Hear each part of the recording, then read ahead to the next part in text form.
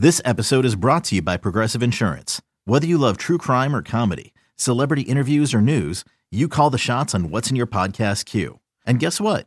Now you can call them on your auto insurance too with the Name Your Price tool from Progressive. It works just the way it sounds. You tell Progressive how much you want to pay for car insurance, and they'll show you coverage options that fit your budget. Get your quote today at Progressive.com to join the over 28 million drivers who trust Progressive. Progressive Casualty Insurance Company and Affiliates.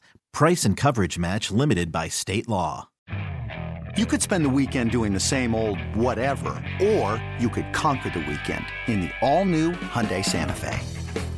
Visit HyundaiUSA.com for more details. Hyundai, there's joy in every journey. Welcome into another edition of Spits and Suds. I'm Gavin Spittle of 105.3 The Fan. Today we go behind enemy lines as we gear up for the Western Conference Finals. Your Dallas Stars taking on the Vegas Golden Knights. And joining me, a friend, NHL analyst. She was also, little tidbit, American Hockey Coaches Association All-American for St. Anselm, the goaltender. And she covers the Vegas Golden Knights. It's Lindsey Brown. How are you? I'm doing well, especially with an intro like that. I appreciate the time. Well, it's kind of interesting because this is why I love talking hockey with you, because we've had some deep dive conversations with Jake Ottinger and you played Division I and a high level of goaltending. And have you been able to watch much of Jake and what he's been able to do, and what has been your thoughts on all the goalie polls this year in the NHL playoffs? Yeah, I mean, it's hard not to want to watch somebody like Jake Ottinger. He just plays the position so well at such a young age. And, he's from Minnesota. I'm from Minnesota. And we haven't always had the most successful goalies. And so I'm really excited that we have someone that's representing the state that's doing so well. And I just love the way the guy battles. Like, he doesn't give up on pucks. He's a great guy in space, really quiet core.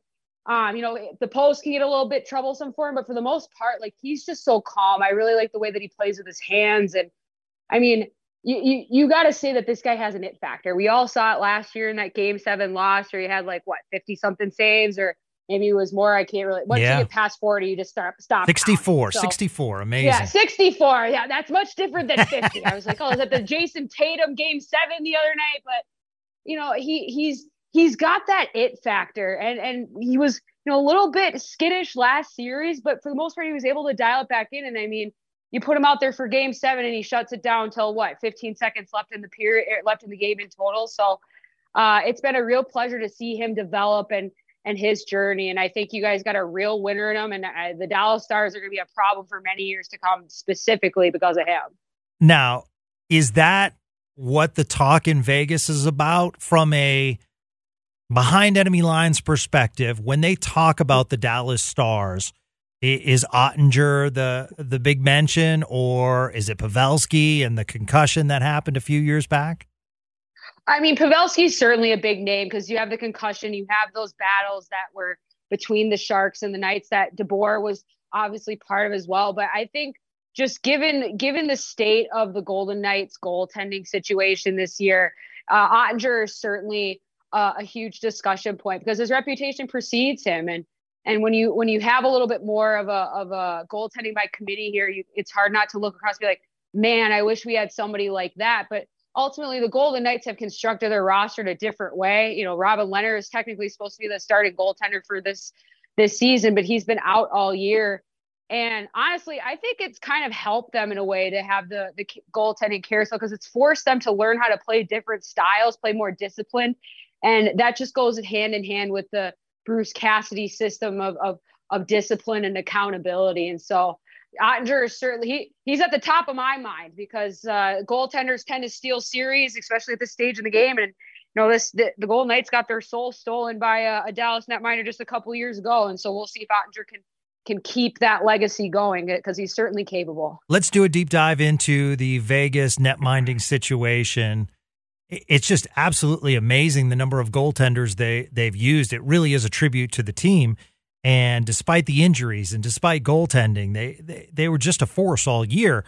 Tell me about the rise of Adin Hill, because it's pretty amazing that, he really stood tall against Edmonton. Yeah, his Game 7 performance had to be a shot in the arm for him because, he's a little bit of an adventure in the net sometimes. He sits pretty deep in his crease because he's not the best mover, but he can get a little bit on his butt sometimes. But I think he was able to play confident. The Golden Knights were able to actually score first for once, and then Edmonton scored right back away. And so that was the story of the series as well. It's just a lot of responses between the two. But he's just straight up last guy standing. And what, like I just mentioned, this team in front of the goaltenders plays so well. They really box out, so it's hard to access that interior ice. Their defensemen don't chase below the goal line very much, and so you're not getting people out of position or forcing the net front defenseman to make a decision like, who do I cover since my partner's down below? But it doesn't matter at this time of year what you've done, how little time he's played, because it was Logan Thompson's net to start the season, and then Aiden Hill would go in, one every 3, one every 4, and he was fine. He was great. I mean, his team was great for the majority of the first half of the season. And they went through a little bit of a lull because they had injuries. Logan Thompson started getting hurt, and ultimately after the All-Star break, they were able to recapture and regroup. And, you go get Jonathan Quick to basically keep pace for everybody in the Pacific Division, because it was such a barnstorming race down the stretch because LA was playing so well. Edmonton, lost like 2 games since March.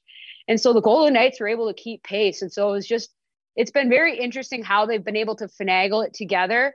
But ultimately, a goalie like Aiden Hill, who sits deeper in his crease, is actually a pretty good fit for Bruce Cassidy's system that I just highlighted, because you're not getting a goaltender that's going to take too many chances, push out too far outside of their crease where they're giving up extreme angles. And so as long as he's taking care of rebounds and he's able to track the puck through traffic, he's going to be all right. He's going to get the job done for you most nights.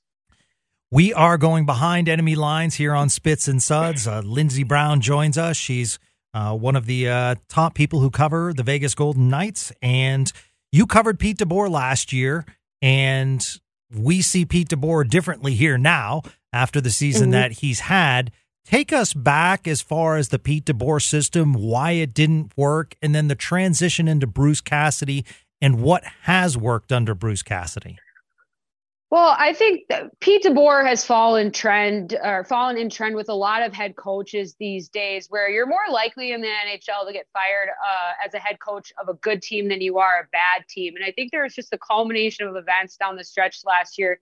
And you also have to note the pressure that this organization in Vegas is under. That was the first year they'd ever missed the playoffs. And I know people outside of the fan base are like, you guys haven't suffered, you guys haven't gone through this. And so everybody had to take their lumps. And the big lump was Pete DeBoer. There was a lot of drama, especially related to Robin Leonard down the stretch last season. And so power play was always a struggle. And so I think the axe just ultimately fell on him, in addition to all the other injuries that team was going through. And they did not supplement the roster the way that they have this year that allowed them to find more depth scoring down the stretch. I mean, Jack Eichel, who came back from neck surgery, was playing with a broken hand, and he was pretty much all that. Like, Alex Pietrangelo was the engine of the offense. And so I think Pete just did probably the best that he could with everything. I mean, it wasn't like it was a bad year. They weren't towards the bottom, with an organization that has expectations to get a cup within, the ending of William Karlsson's contract. That's directly from the mouth of the owner.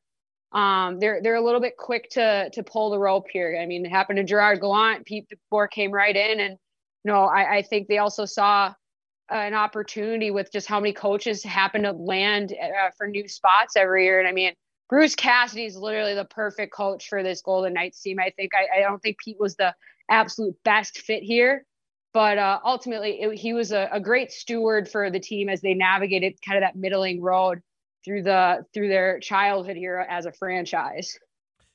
So Bruce Cassidy comes in, had amazing success with Boston. And what have you seen as far as changes that he has made throughout the year that has made this Vegas Golden Knights team so effective? Well, I think Bruce is a pretty upfront guy. Like, unlike Pete, and it's nothing against him, like, Pete's not going to tell you jack squat. Like, he's not going to tell you anything. Whereas if you ask Bruce, like, how do you feel the defenseman handled the gaps today? He'll tell you where he liked it, where he did it, and why. And with that accountability, I think that's something different down here in Vegas. And it wasn't like people were wandering off or getting away from the game, but it took a while for this team to really internalize and buy into this system, because the Golden Knights have historically been like a heavy transition team. They love going on the rush, and that comes with certain decisions. You have forwards that'll cheat high in the zone, or will play the neutral zone a little bit too fast and loose. And, if the rush isn't going your way and you're overloading that with all of your offensive power, well, then that rush is probably going back the other way and possibly in the back of your own net. And so I think that's where Bruce really took this team and said, we got to slow this down, like a zone by zone, where you're not getting caught too long in the defensive zone. But if we do, we're going to be able to withstand. And then we're going to take a better care in the neutral zone. So we might not be able to chase as many opportunities. We might not be able to spring as many opportunities, but ultimately we're going to give up fewer than we have in the past. And then offensively, I have noticed a big difference, especially when Mark Stone is out there, is that there's a low to high offense. You get in the cycles, you get that possession, and you don't rely on your defenseman to be the distributor, because they're great. They're great weapons, especially when you got like a guy like Joe Pavelski. You can tip a lot of pucks, but that means it's higher up in the zone. It's that much closer to your net. If there's a turnover, if there's a block shot, like, you just take it out of their hands and drive it a little bit deeper and make your opposition work for it. So I think it's just more of a work pail mentality. And as this team proved to itself that, hey, we can win in different ways. We can find these games where we can win 5-4, 6-5, but also we can do 2-1, 3-2. We can beat the crappy team in the Pacific Division a couple nights after challenging a Central Division power. And so it's been a really successful first campaign for Bruce, but he also walked into a really good situation. One of the players, you talk about Eichel, and Vegas, like Dallas, has some notable names. I think people forget around here, Lindsey, that Riley Smith was a top prospect in this Dallas organization and was traded. The Sagan trade. Yeah, the Sagan trade. And that was so long ago that people forget. And now Riley Smith doing a real nice job on that third line for Vegas. And I think he had a really good year for you guys. Yeah, he did. And we were almost too over-reliant on him last year. He was one of the only guys that was healthy for the majority. And he takes care of stuff so much more than just scoring. I mean, he didn't really get going until the second series of this playoff, but he's so responsible. He's worn the A here, from pretty much day one, I believe. And he's just one of those hockey players that you would trust in any situation. And he's really great on the penalty kill. The between him and William Karlsson, they're very, very dangerous on shorthanded opportunities. And so that's something that I think Dallas is definitely going to have to plan for, to look for, if Vegas decides to go that way, a little bit more of an aggressive PK, especially with how much offense that you guys base off out of your defensive core. That was something that Bruce Cassidy brought up, is he compared, which I thought was a huge compliment. He compared the Dallas power play. He said, like Edmonton, the Dallas power play is something. And I mean, we know we have a good power play, but wow, that's a very nice compliment by Coach to compare it against Edmonton. So coming off that series, do you see any changes as far as stylistically going against Dallas rather than Edmonton? Because that series took on a pretty physical note throughout it. Yeah, there's a lot of bad blood in there. I mean, you got to play every series different because every opponent is different. And ultimately, Dallas is by far and away their best opponent in these playoffs so far. Like, the Winnipeg Jets were like there for a second, but they got apathetic real quick. Like in Game 5, I was watching warm-ups, like, these guys are ready to be on a golf course tomorrow. And then with Edmonton, I mean, take care, try to dampen their scoring, right? They took care of Leon Draisaitl and the team literally imploded. They don't have the depth that Dallas does. They certainly don't have the defensive core that Dallas does. And goaltending, I mean, that's the ultimate. People will say like, oh, it's the Oilers' year. Oh, it's Toronto's year. I'm like, yeah, good luck with those goalies. We'll see. And what do you know? It always turns out that way. And so this is the ultimate challenge, because Dallas is a hard-nosed team. I mean, you guys forechecked them to death just a couple of years ago, and most of these guys are still left over. And, even up and down your lineup, you got scoring, but it all starts and stops with Jamie Benn and just how he plays too. And so they're going to have to play just as disciplined, if not more. They're going to have to probably capitalize on a few more opportunities. They're going to have to stay out of the box. Like, everybody was harping on them all last couple weeks. Like, stop getting in the box so early. And they would just, I don't know, Brady McNabb would be like, I'm going to cross check this dude into next Thursday. I'm like, what? Just take a number, dude. Like, just let it settle in a little bit. You can punch his teeth in later, but that's where everything is made or broken at this stage game. Can you stay level headed? Can you win the war over the battle? But then can you win the battles that enable you to win the war too? I mean,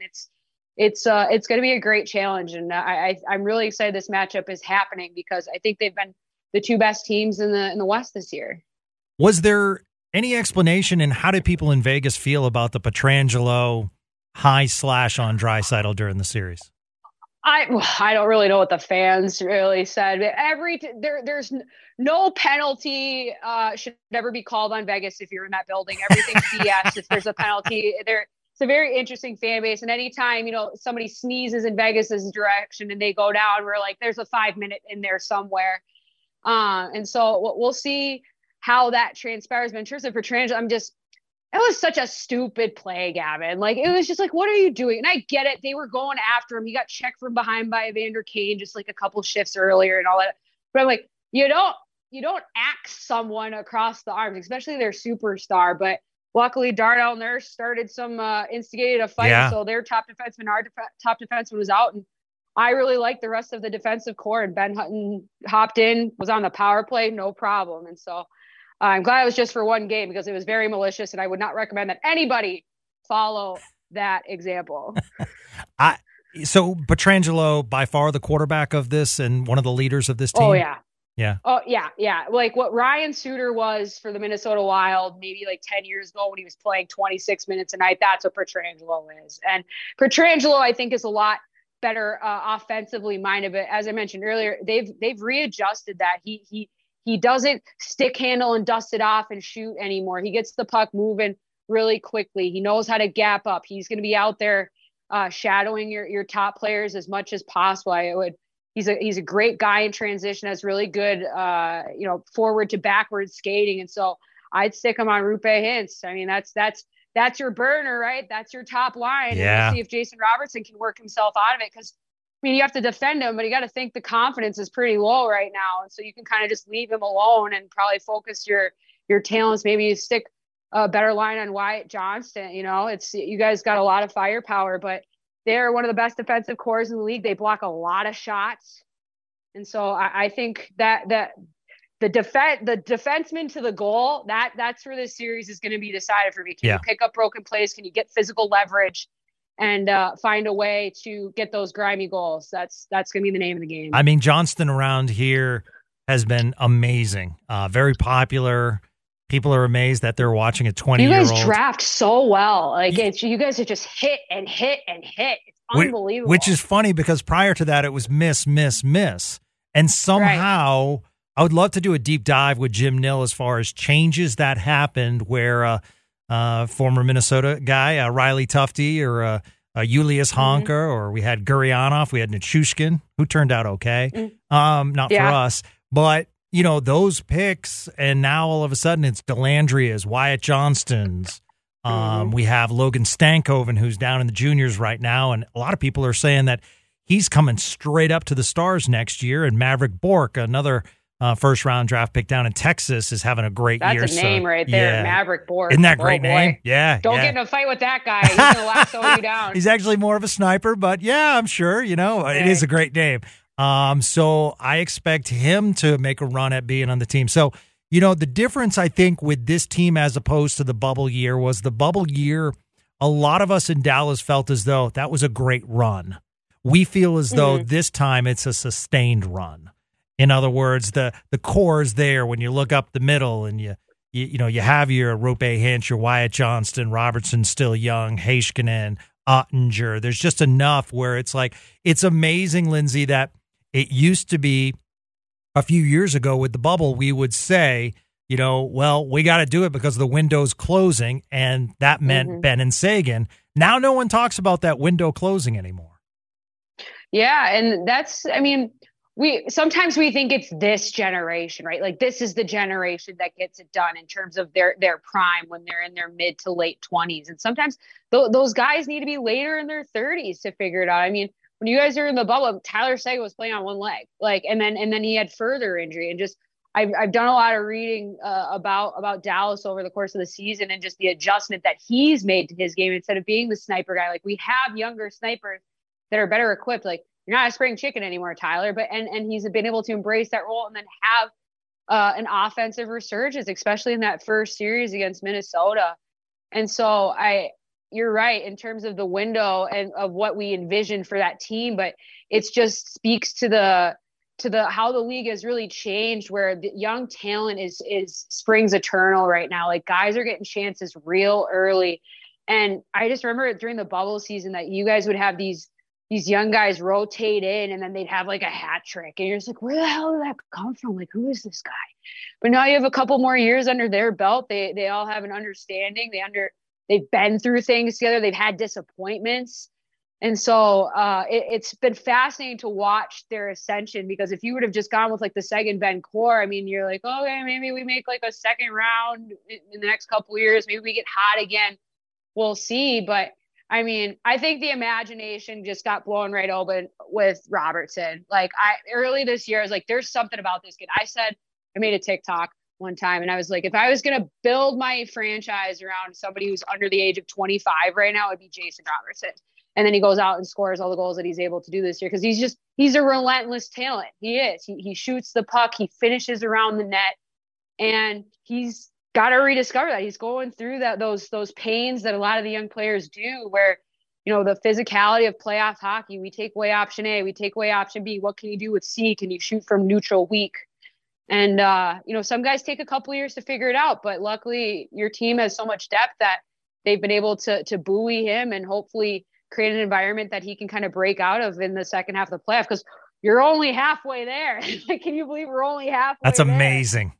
Yeah, it is. Wild. You know, the other thing is that there are some cool storylines similar to the Stars' first round series in Minnesota, where you had Suter returning, you had Ottinger. Well received, Ryan Suter. Yeah, exactly. Yeah, not a fan favorite here in Dallas, by the way. No. But you do have two players that spent some time in Vegas, in Dodonov and Colin Miller, and actually had some good seasons in Vegas. Yeah, absolutely. I mean, Colin was here before I got down here, so I'm not super familiar with his time and his game, but he's obviously had a great season for you. But Dodonov is an interesting, sneaky little player. Like, he was basically the Golden Knights offense for stretches of last season, and I wasn't really surprised when Pete and the Stars went and grabbed him, because he's a great utility player, and he shoots and he can make some extreme angle shots, or where you're just able to open up different looks that aren't always there. I think sometimes you can get predictable on offense and not make the goalies work that hard. You want them to stretch across the crease as far as possible from point A to point B and get that shot off quick. And so when they utilize him well, when they need him to do something, he's great, especially when he's in the slot. He's like like bubble hockey that you play at the arcade. He just like whips around a lot, right? Yeah.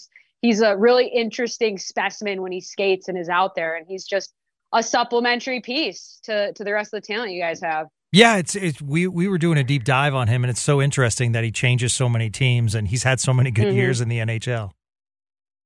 Yeah, and how weird it was last year when they tried to trade him, and then, you know, because the NHL's trade commission or whatever it is like literally a CC on an email, and it was such a disaster last year. I felt so bad for him too, and so I'm glad that. Where did he start the year? Did he go back up to Montreal? Montreal, yeah. Yeah, and so I'm glad that he got off that roster, landed with someone to hopefully make a playoff run, because I think he suffered long enough in Ottawa that he deserves, you know, a few more cracks at this. Yeah, tons of credit to Jim Nill at the trade deadline, getting for sure Dodonov for a struggling Denis Gurianov, who actually ended the year really well for Montreal.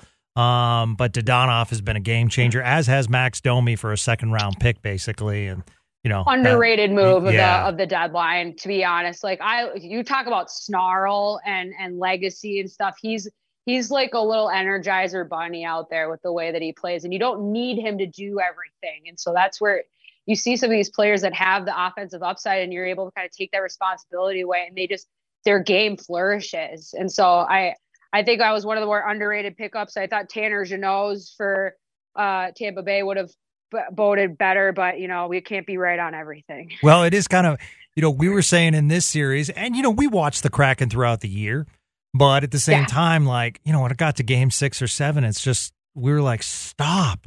You guys keep coming at us. And you guys face them all year long. Well, I mean, geez, they're just like 4 lines coming at you. And like, even down to the final seconds in game 7, it's like, my God, we had this game 1 and now you guys are coming back again. Right.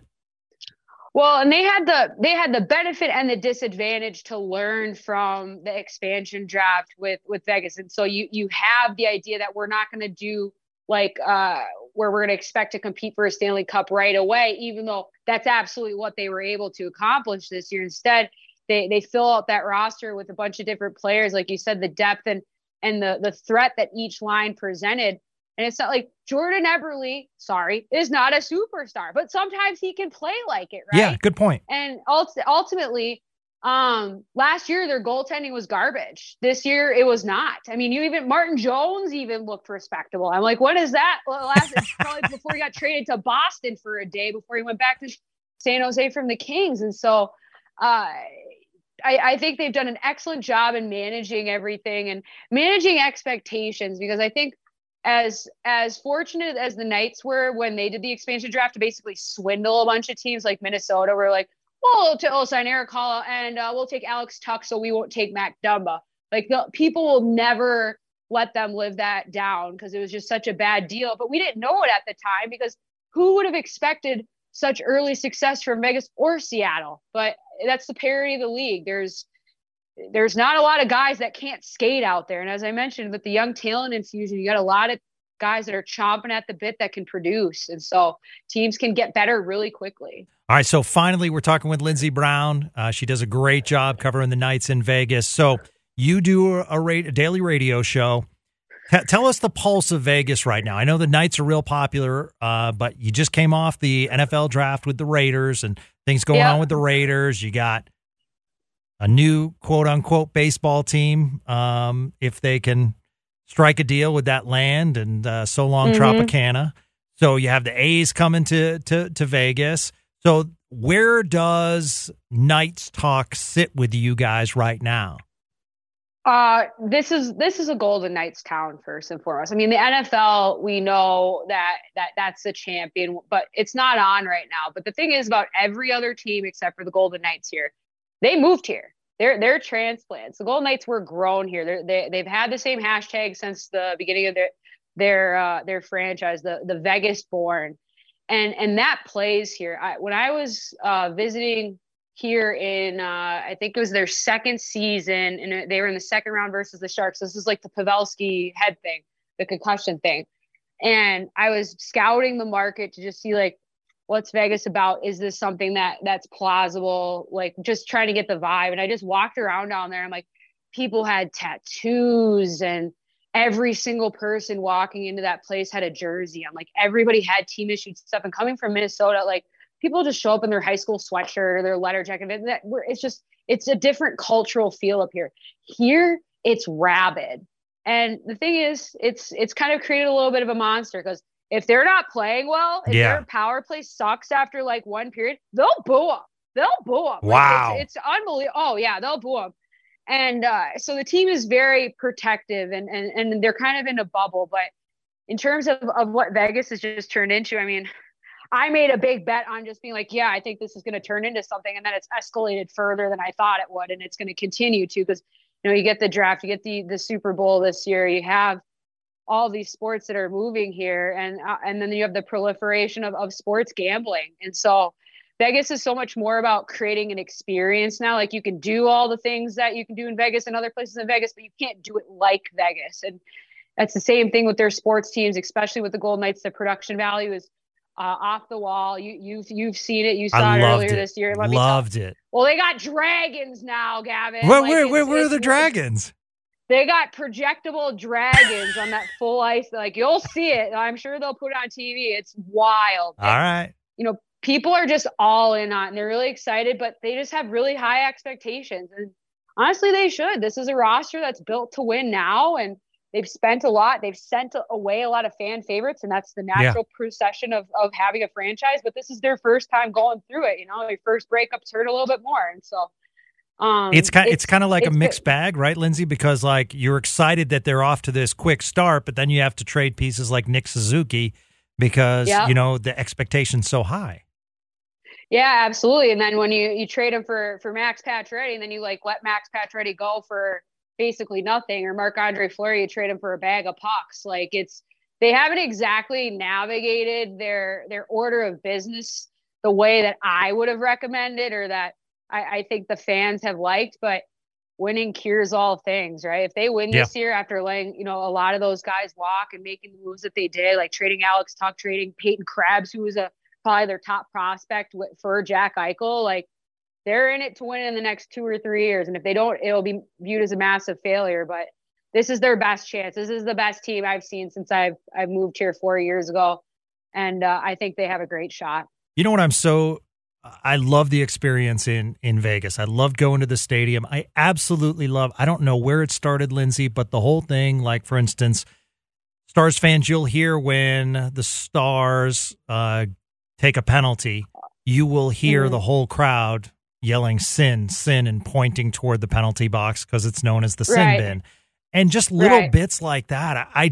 I was amazed and impressed at how locked in the Vegas fan base was with their knowledge of hockey. I asked a lot of questions, talking to the fans, how engaged they were, how welcoming they were to people that had been to the stadium for the first time. I honestly felt as though I was in like an original 6 or original 12 barn, and that's impressive.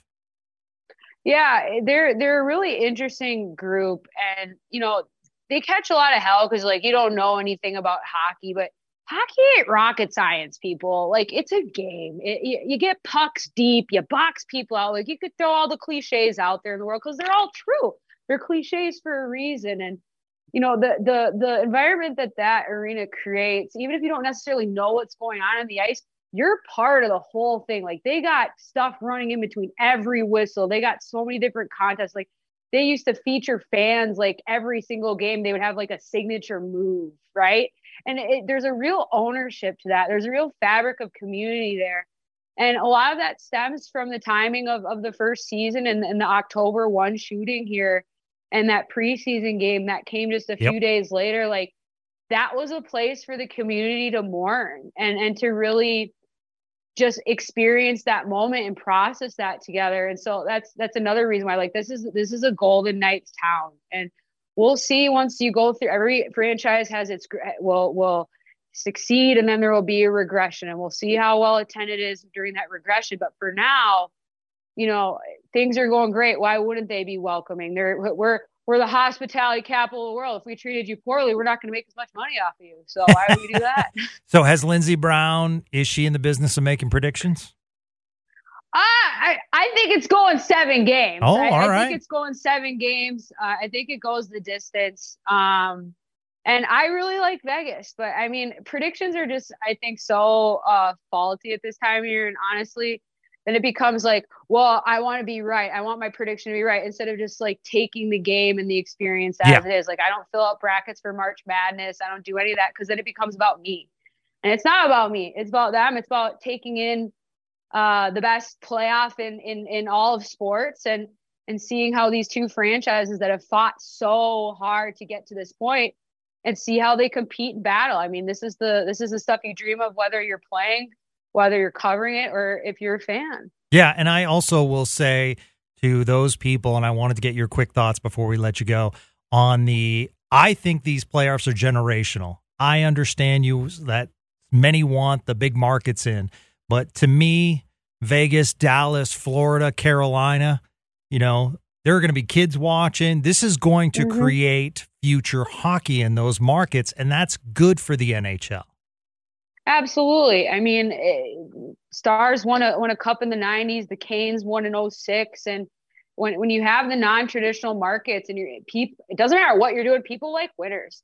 People like to have those memories associated. And we all like to be part of those moments where it just feels like everybody's in the same place, especially now that with the pandemic, with how everybody's handled things, the way that community is very frayed right now.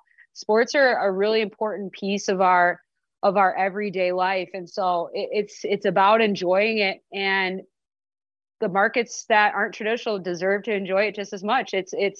It's really important for the growth of the game, especially as hockey looks to diversify. It's so far behind. And little victories like this and years like this certainly help. So Craig Ludwig, one of my hosts, he plays in beer leagues sometimes. And I'm like, that's amazing, dude. You played 17 years in the NHL and now you're in beer leagues. Does Lindsey Brown, former NCAA Division I netminder, former All-American, I play that up. Do you get asked to be in beer leagues? No, all my pads are back up in Minnesota. Really? It's kind of sad. Well, there's only so many rinks here, and so ice time is pretty premium. I don't really want to take slap shots from the hash marks from some dude who got cut in high school, and so that part of my life is kind of done. And honestly, I'm not someone that goes easy. I would put my pads on and expect to do the same things I was doing when I was still playing. I don't think my body could hold up, but I need to get back into skating. Like, it's really bizarre how different my life is down here, because I used to be on the ice every day because I was coaching, I was doing stuff. And I mean, I've skated twice in the last 4 years, and once was in Alaska. Like, so I miss it. But, the beer leagues have their place. Maybe I'll return to them one day. Well, you are awesome. And the winner of this series, the loser of this series has to buy drinks. Deal. As long as the drinks are here. She does not want to come to DFW. We got better bars. You know it. Listen, this is tough for me because I love the Dallas Stars, but a lot of people know I'm from Las Vegas. So after about 6 months, I called myself a Nevada native, which is the right thing to do. And now I'm a Texas native. So sure, I'll be rooting on the Stars and talking about the Dallas Stars primary. But, I'm happy because when I lived in Vegas in the early 90s, I really thought there were these Johnny-come-lately leagues that would come through. And people are like, sports doesn't work in Las Vegas. And I'm like, put a real team in Las Vegas, and I promise you it will work. So from a distance, when I see what the city has embraced, I absolutely love it. And, it's become such a big-time city. Yeah, we are the most popular kid in town. Everybody wants to have their party here. Everybody wants to come watch their team here, and it's exploded. But a lot of things had to converge to make it possible. But it's certainly a community that was starved, and I think as we look back, we always hindsight is 2020. Why do we wait so long? But I mean, everybody wants to get a piece of business here. I mean, like, LeBron's gonna have an NBA team here, it, and so. It's been great, and it's funny to hear you and other people around Vegas. I've been here since '84. I saw this casino. This used to be the Stardust. Yeah, it's the city of stories, and that's what I love about it. You never knew who you're going to run into. Absolutely. All right, Stars fans, at Lindsey Brown 35. That's LINDSEY. Lindsey Brown 35, and she took the 35 because of her love for Marty Turco, I'm sure. Oh, I've talked to him. We definitely discussed it, but the spirit of 35 does not hold favorites. It just plays a certain way. And so I appreciate the time today, Gavin. You're awesome. It's great. All right. Thanks everyone. Buddy. I appreciate it. That's Lindsey Brown. She covers the Vegas Golden Knights. Of course, we'll have more Stars coverage for you as we gear up for the Western Conference Finals right here on Spits and Suds.